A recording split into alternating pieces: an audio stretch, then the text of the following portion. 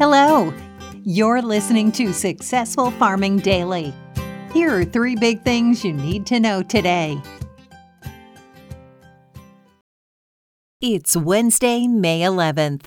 Our first big thing is wheat surged on persistent dry weather in the U.S. Southern Plains, while corn and beans rose as planting remains slow in some areas.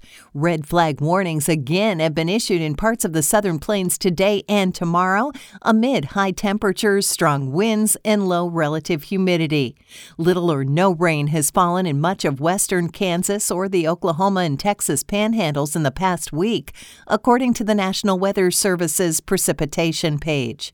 It's the opposite problem in the northern plains, where spring wheat is grown as excessive precipitation continues to delay planting. As much as 6 times the normal amount of rain has fallen in much of North Dakota and South Dakota, the NWS maps show. About 27% of the U.S. spring wheat crop was sown as of Sunday, well behind the prior 5-year average of 47%, the U.S. Department of Agriculture said in a report. 9% had emerged at the start of the week, down from the normal 15% for this time of year, the USDA said. Corn and soybean planting also trailed the average pace due to recent rainfall. About 22% of U.S. corn was in the ground, behind the average of 50%, the agency said. 5% had emerged as of Sunday, behind the normal pace of 15%, the government said. Only 12% of soybeans were planted, down from the average of 24%, and 3% had emerged, behind the normal 4%, the USDA said in its report. The weather in much of the Midwest has been much more favorable for planting this week, though rainfall in the northern Corn Belt continues to keep farmers out of their fields. Wheat for May delivery jumped 19.5 cents to $11.1225 a bushel overnight on the Chicago Board of Trade, while Kansas City futures added 17 cents to $11.92 a bushel. Corn futures were up 7.75 cents to $7.83 a bushel. Soybean futures for July delivery gained 11.75 cents to $16.04 a bushel. Soy meal rose $1.80 to $403.30 a short ton, while soybean oil futures surged 1.44 cents to 82.48 cents a pound. Next up, tractor and combine sales fell for a second straight month in April amid supply chain difficulties, according to the Association of Equipment Manufacturers. Sales of farm tractors dropped 22% year over year last month to 31,587 units, the AEM said in a report.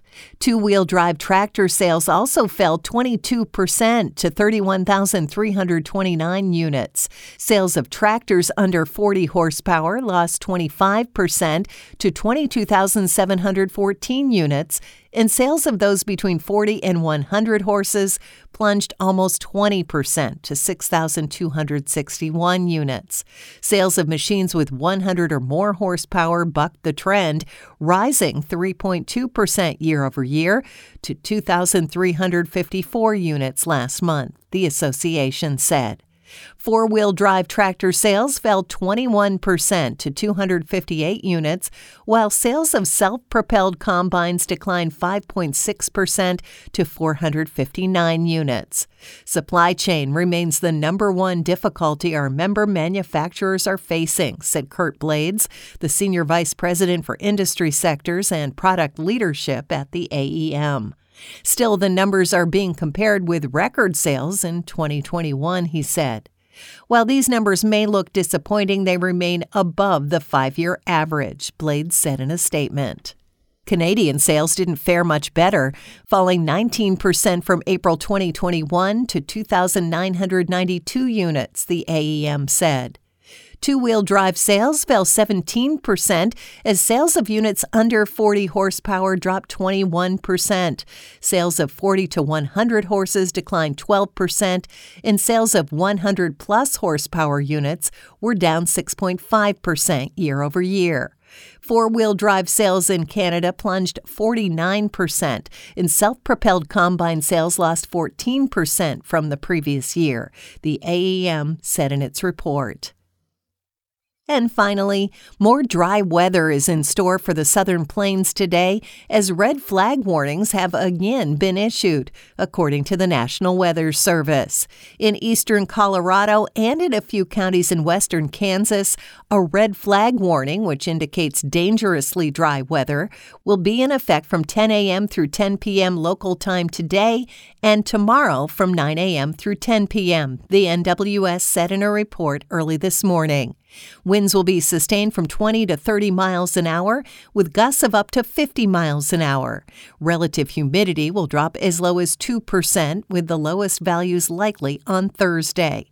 Dry lightning may occur in the far eastern fire weather zones late this afternoon and early evening, increasing the risk of wildfires, the NWS said. Conditions will be favorable for rapid rates of fire growing and spread. In northern Wisconsin, meanwhile, thunderstorms are expected this afternoon into tomorrow, bringing strong winds and large hail, the agency said. Flooding is expected along some waterways in northern Minnesota, and minor flooding is forecast for the region, the NWS said. Thanks for listening. Follow more news on agriculture.com.